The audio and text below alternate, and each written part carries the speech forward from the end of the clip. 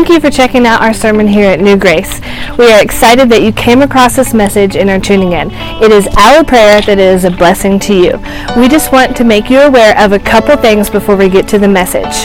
First, we would love to connect with you. You can find us on Facebook at New Grace BC. Also, be sure to check out our website, reachingroanoke.com. There, you can find out more about who we are and where we are going as a church. Again, thank you for checking out our sermon here at New Grace. Please let us know of any questions you may have or any way that we can help you and your family. Enjoy the message. For the last several weeks now, we've been going through the book of Proverbs in a study we're calling The Path.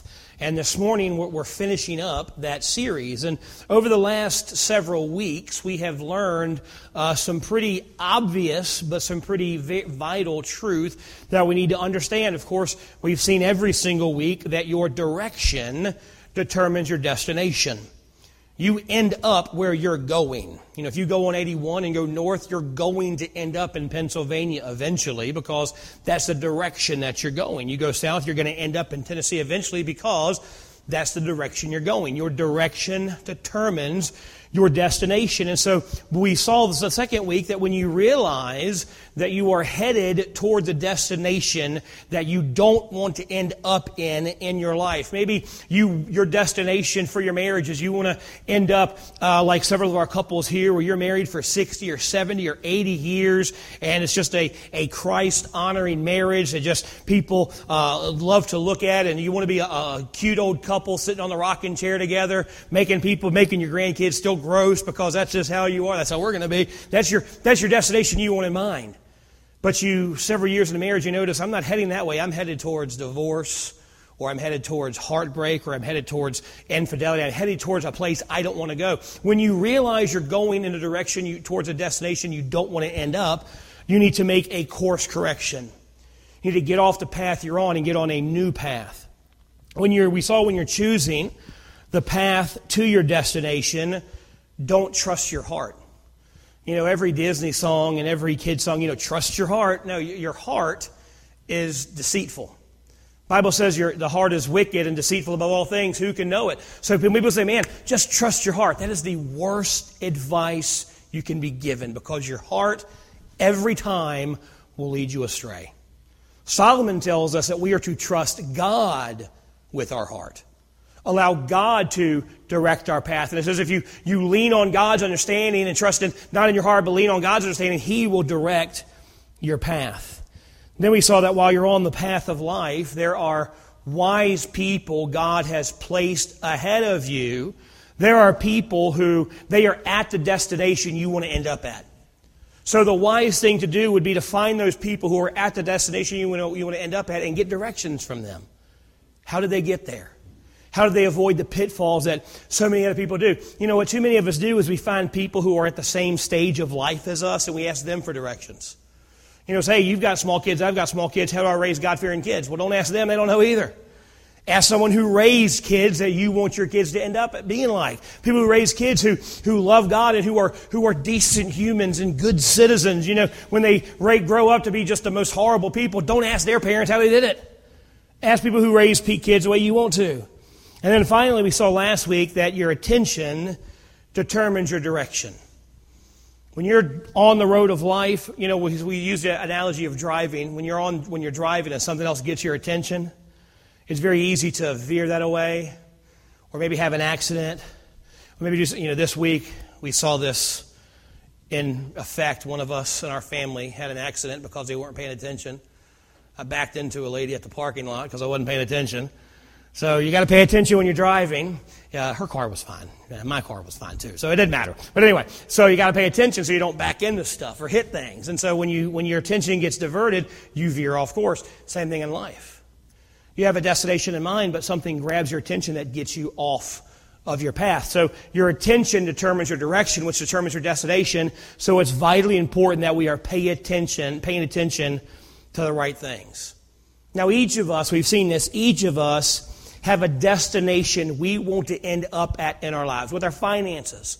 No one here, I believe no one here says, you know what I want to do with my life? I want to have so much debt, and I want to have bankruptcy and foreclosure, and I want to retire with no money in the bank and just living off the government, hoping Social Security is going to be there. That's what I want to do. No. We start off our life saying, I want to end my life with retirement fund and my house paid off and money in the bank and all these things. And so we have that destination in mind, but we don't end up at it. So every one of us have a destination for our finances. We have a destination for our relationships, have a destination for our health. We have destinations for our spiritual walk with God. Now the problem comes when we have one destination in mind, but we're actually headed towards a different direction. And that's what we've been looking at for the last 6 weeks. But the problem with the principle of the path is it gives us the implication that you can always get from where you are to where you want to be. And sadly, that's not always the case. You can retrace your steps, but you can't turn back the hands of the clock. You can make better choices next time, but you can't do anything. You can't go back and do anything about the first time you made bad decisions. Time, bad decision, and experience. Unfortunately, sometimes they put some destinations out of reach for us. Sometimes there are dreams we have that because of events that have happened in our life, because of decisions we made earlier in the path, there are some dreams we have that they're not going to come true. Those roads are closed to us. There's money that is lost for good. There are relationships that sometimes just can't be mended. There are scars that we just can't hide. And so some destinations become unreachable. They become unreachable because of lifestyle choices that maybe we have made. Some become unreachable because of a single decision we made earlier on in our life. Some become unreachable because of mistakes that we've made. Some become unreachable because of decisions that other people have made. Sometimes we are to blame. Sometimes others are to blame. And after a while, the reason we can't get to where we want to be, the reason doesn't matter. We are where we are. We can't be where we want to be, and there's nothing that we can do about it. Some chapters of your life just can't be torn out of the book. They can't be rewritten. So, as we finish this series, I want to answer a very important question. What do you do when you realize there are destinations you can never reach? What do you do when things happen, sometimes out of your control, that make it impossible to get to where you want to be? Every one of us have had some type of disappointment in our life at some point. Oftentimes it's us that is the culprit. Vince Lombardi used to say, or oftentimes it's time that's the culprit. Vince Lombardi used to say, we didn't lose, we just ran out of time. Sometimes we can't reach our destination because we put off going there too long. With unlimited time, maybe we could reach every destination we had in life, but the clock is always running. And at some point we wake up to realize that whatever it is never going to happen. And if that isn't bad enough, sometimes you look around and it looks like everyone else in your life is reaching the destination you wanted to go to.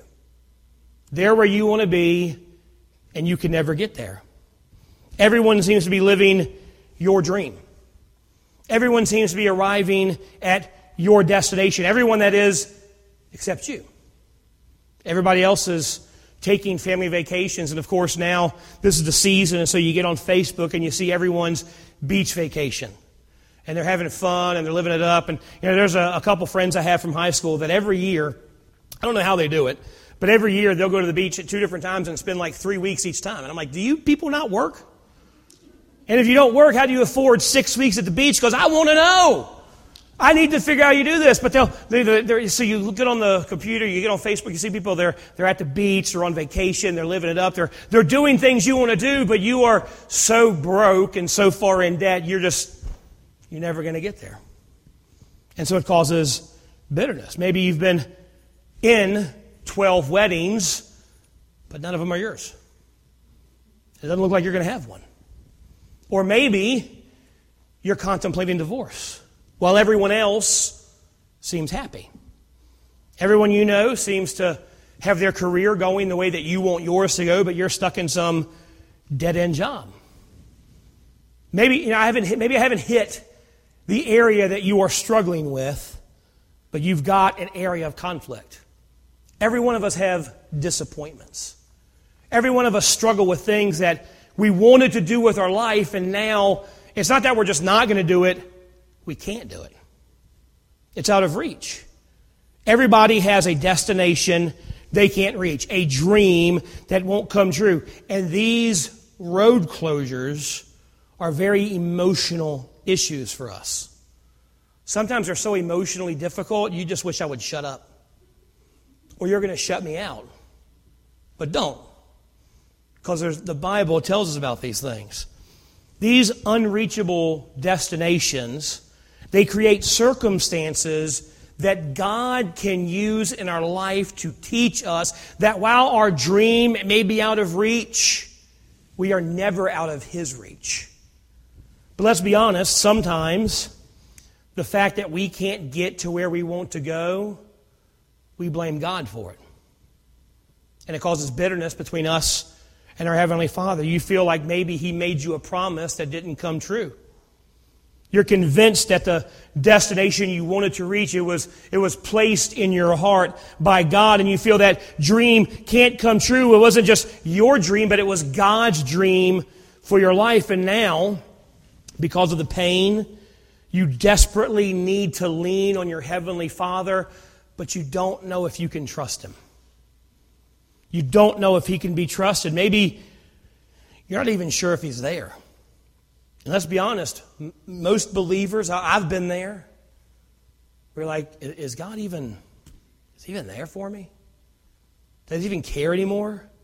So you're not even sure if He's there, and you're hoping that you're hoping I say don't pray, just pray through it, because if I did say that, you'd have no idea what to say, because you know it wouldn't work. You've done everything you know to do, and despite your destinations, your best efforts, certain destinations are just out of reach. And not being able to reach a destination you always wanted to reach can cause heartache and pain. And Solomon knew this. Look what Solomon said in Proverbs 13, verse 12. Hope deferred maketh the heart sick. Hope deferred maketh the heart sick. When dreams don't come true, makes you sick. But then he says, but when the desire cometh, it's the tree of life. So what do you do when you're here and you want to get there, but the road's closed? When you're here and you want to get there, but you're never going to get there. Now, the great thing about Scripture is that it shows us that no matter what we are going through, someone has already gone through it. Someone has faced what you're facing. Someone has felt what you're feeling, and their faith has survived. I mean, think about your favorite Bible character.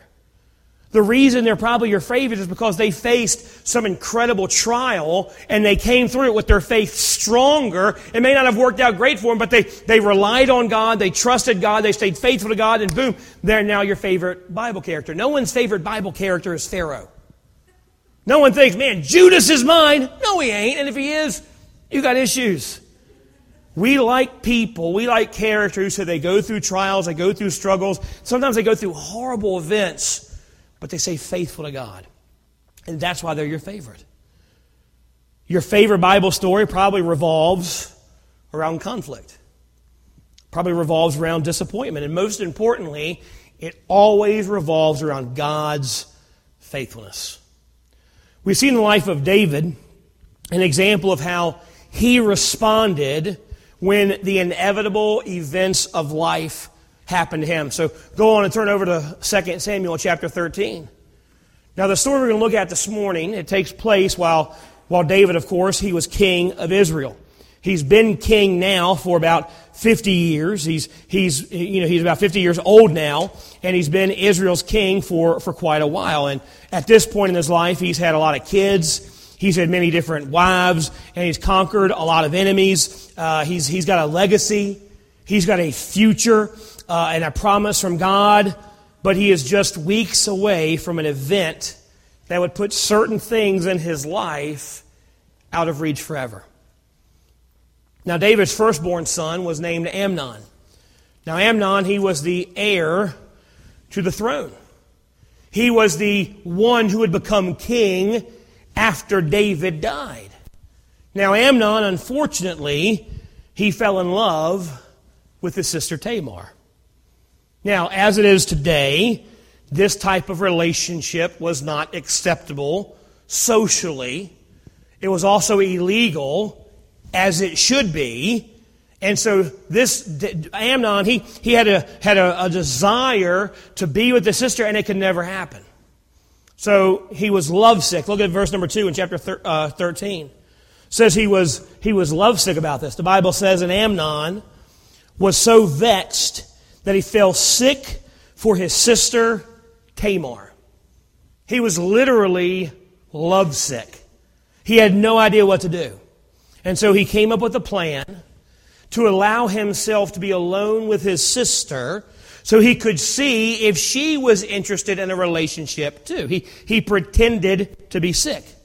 And so he pretends to be sick, and he sends to David and says, hey, Dad, I'm not feeling real well, and you know what would really perk me up? If you would send Tamar to make me some lunch, bring me some chicken soup or something, and that would really make me feel better. So he pretends to be sick, and he convinces David to send Tamar to prepare a meal for him. And when she arrives, Amnon makes everyone else, all of his servants, everyone in the house, leave the house, and he calls her into the bedroom to feed him. And when she gets there, he grabs her and says, Tamar, I love you. I want to marry you. I want to be with you. Do you feel the same way? And of course, she's like, are you crazy? You're my brother. This is unacceptable. This is gross. People, this is going to be a disgrace to the entire family. Now, Amnon, he didn't want to hear this. He gets angry.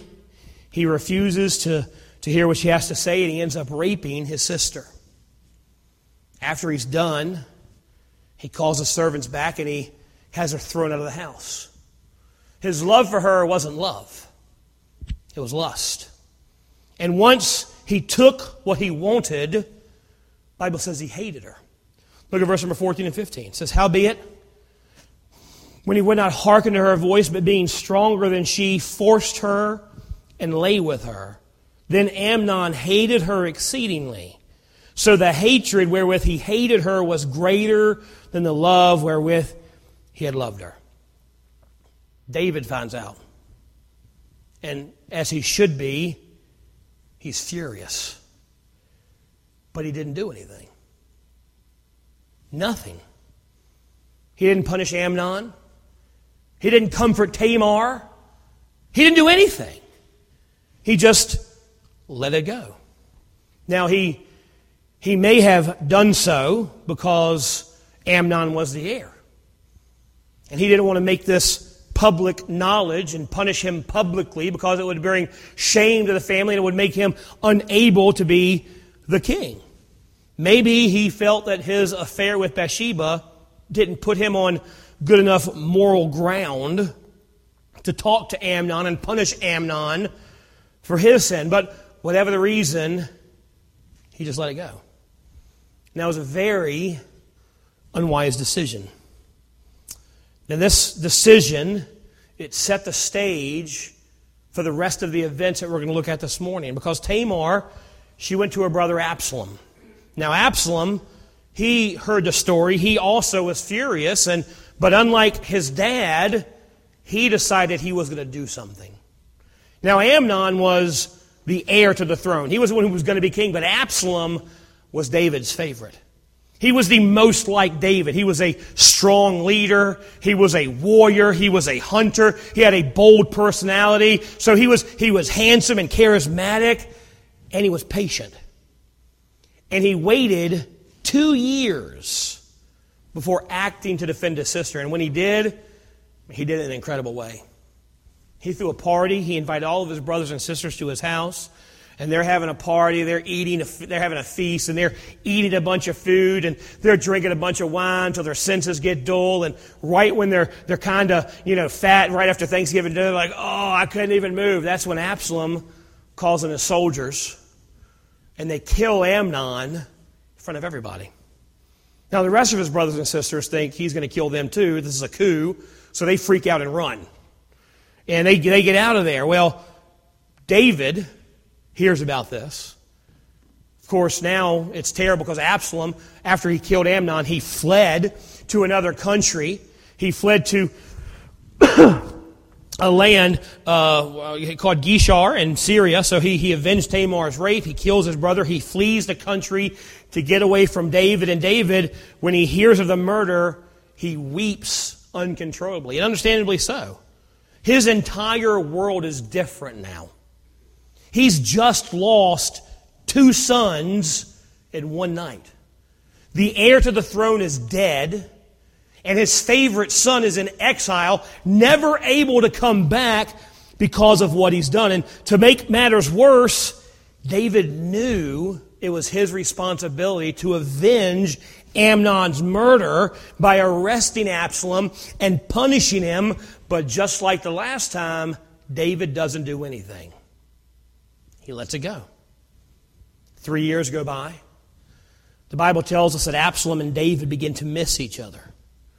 And so Joab, he kind of is the captain of David's army. He works with Absalom to allow Absalom to re-enter the country and come back to the capital city so he can spend time with his dad, so he can see his dad. And so Absalom, he comes back into Jerusalem, he comes back into the city, and he waits to see his dad, and David refuses to see him.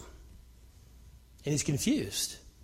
Why did you call me back home if you're not going to allow me to see you? Why did you bring me back here if you're not going to have anything to do with me? So he calls for Joab to see what's going on, but Joab ignores him. So Absalom, he does what the only thing he knows how to do. He burns Joab's fields down. Just trying to get a meeting with the guy. So Joab, of course, finds out it's him, and he meets with Absalom to find out what's going on. And Absalom, he demanded to see David. Now, with all the drama surrounding this meeting, you'd think we'd have like 4 or 5 chapters detailing what was said, detailing what went on, how they reacted, but we don't. We got 1 verse. 2 Samuel 14, verse 33. So Joab came to the king and told him, and when he had called for Absalom, he came to the king and bowed himself on his face to the ground before the king, and the king kissed Absalom. That's it. Absalom's dismissed. He never sees his dad again. Absalom bows to David. David kisses him, and the meeting's over. And that is not what Absalom was looking for. He wanted answers. Why hadn't he avenged Tamar himself? Why hadn't he punished Amnon when he did wrong in the first place? Why did he allow this to happen in the first place? And he didn't get what he wanted. And this is the last time he saw David. And this encounter, it started a root of bitterness in Absalom's heart. So Absalom, he never recovered from David's refusal to reconcile. His bitterness grew into a desire for revenge. But Absalom was patient. So he waited. For the next 4 years, he sits at the main gate of Jerusalem, and he makes himself available to the common man. People would always come to the king for dispute reconciliation, and David was kind of hard to get to. Of course, he's running a big country, got a lot of wars going on, so he's kind of hard to get to. So people can't get to him, but they can get to Absalom. And so they're coming to Absalom, and Absalom is kind of winning the heart of the populace. People are starting to look at Absalom and say, hey, he's just like his dad used to be, but David's different. So his judiciousness, his accessibility, his charisma, they were the talk of the city, and eventually the talk of the nation. And in time, he won the heart of the people. And after 4 years, Absalom, he made his move. He went to Hebron, and he had himself declared king. This is the first step of his plan to overthrow David as king. So Absalom and his followers, they rose up and they proclaimed that Israel has a new king. David's no longer king. Now Absalom is king. 2 Samuel 15 verse 12 summarizes it this way. And the conspiracy, that's not it, and the conspiracy was strong, for the people increased continually with Absalom. Imagine when David got the news. Hey, Your Highness, Absalom has declared himself king, and this isn't just a showy thing. He's got most of the nation behind him. Half the army has gone with him. They're marching on Jerusalem to overthrow you and kill you. Now, there are some times in our lives where we will get news that changes our future irreversibly. And this is one of those moments in David's lives. You know, there's information that will kill our dreams. And the moments that follow we're lost. Because the road we wanted to travel down is closed. We are lost because part of what defined us for the future was gone. It's hard to imagine your future without someone you've loved for 20 or 30 or 40 years. It's difficult to find your bearings when a career you wanted and a career you were working towards vanishes with an email. It's one thing to talk about divorce, but what do you do when you get served divorce papers? The news of Absalom's rebellion was all of that and more for David. If there was ever a chance of reconciliation with his son, it's gone. He can never have that back. That road is now closed to him. If there was any hope of Absalom becoming the true rightful king of Israel, it was gone. That would never happen again. The son, most like David, his favorite son, was gone forever in David's life. That was a destination that was out of reach. It would never happen. The road was closed forever. When David heard of the rebellion, he responded like a defeated man. He abandons the city and he walks away from his throne. He said that he did this because he didn't want to turn Jerusalem into a battleground. He didn't want the people to suffer, but that wasn't true. David didn't want to have to fight his own son. He didn't want to have the probability of having to kill his favorite son. So he fled to get out of his reach and not force a confrontation. 2 Samuel 15:23 says that as he left, all the country wept with a loud voice. So David's life, his destination that he wanted for his family and for the kingdom is gone forever. His favorite son, his oldest son's never going to be king because he's dead.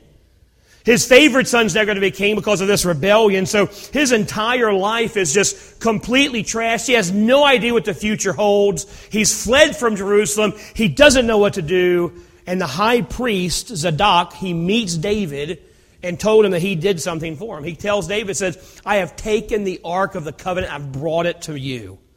Now this was tremendous news. It was an incredible thing because Israel knew that the Ark represented the power and the presence of God. Anytime they had the Ark in battle, they never lost because it always represented God fighting for them. So this meant that David had the Ark, so David was guaranteed a win. He was going to win no matter what. It could be interpreted another way as well. Since David had the Ark, it would show all of Israel that David was innocent and blameless in God's eyes, and he would be vindicated in the end. But David didn't see it that way. David saw it as forcing his way down a road that God didn't want him to go down. David saw it as trying to force something that he wanted that maybe God didn't want. So instead of taking the ark, he has it sent back to Jerusalem. This is a man who'd already lost everything. He lost everything that mattered to him. It's been taken away. His future was dark. The only thing he knew for sure was the dreams he had before are gone forever. His firstborn was dead. His daughter's honor was gone. His relationship with Absalom was lost. The kingdom was divided. His reputation was ruined. He's about to go to war with his own army led by his own son. Things were very, very bad. So why not take the ark? Look at what he tells Zadok. It says, and the king said unto Zadok, carry back the ark of God into the city. If I shall find favor in the eyes of the Lord, He will bring me again and show me both it and his habitation. But if he say thus, I have no delight in thee, behold, here am I. Let him do to me as seemeth good unto him. David had learned a very valuable lesson as a shepherd, as a king, and it's a lesson that we need to learn as well. God can be trusted, but God cannot be manipulated. You can trust God, but you can't manipulate God to do what you want Him to do. David has lost his dreams, but he hasn't lost his faith. Taking the ark was an effort to force God's hand to open up a road that may be closed to him. David knew better. He learned better. He would not try to bargain with God. He would not abandon his faith. Instead, David decided to accept whatever the future held, as if it came directly from the hand of God, because it did.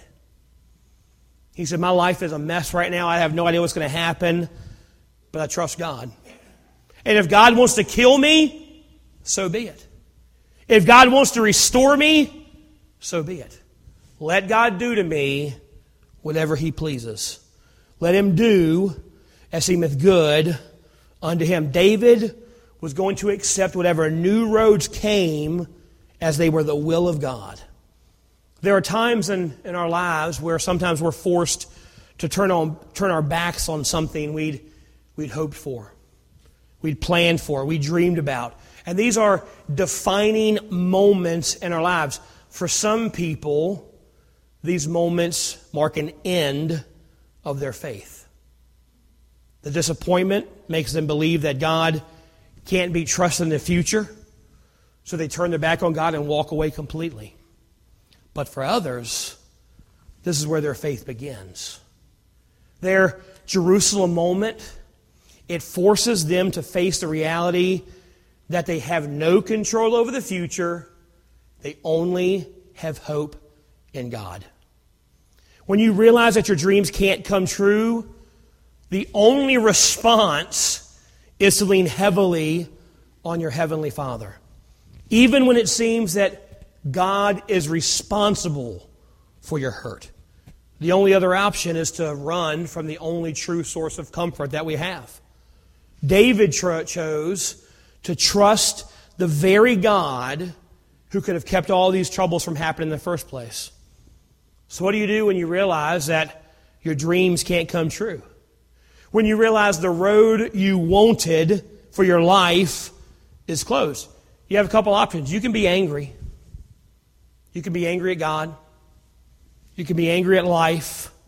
You can despair. You can be sad and depressed. You can try to force your way through the roadblock and get there anyway. You can try to live your dream through your kids. You didn't get to do that, but you can make sure they have the dream fulfilled that you wanted to have as well. But at the end of your striving and your manipulating and your forcing and your nothing's changed. The road's still closed. The dream's still dead. So your other option, is to do what David did.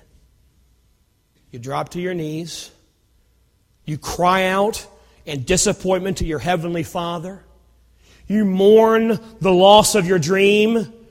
Then you wipe your eyes and you pray, God, do to me whatever seems good to you. I still believe in you. I still trust in you. And I'll still follow you. After you've prayed, basically not my will, but thine be done, you can rest in the fact that you've done all you can do and you've done all you should do.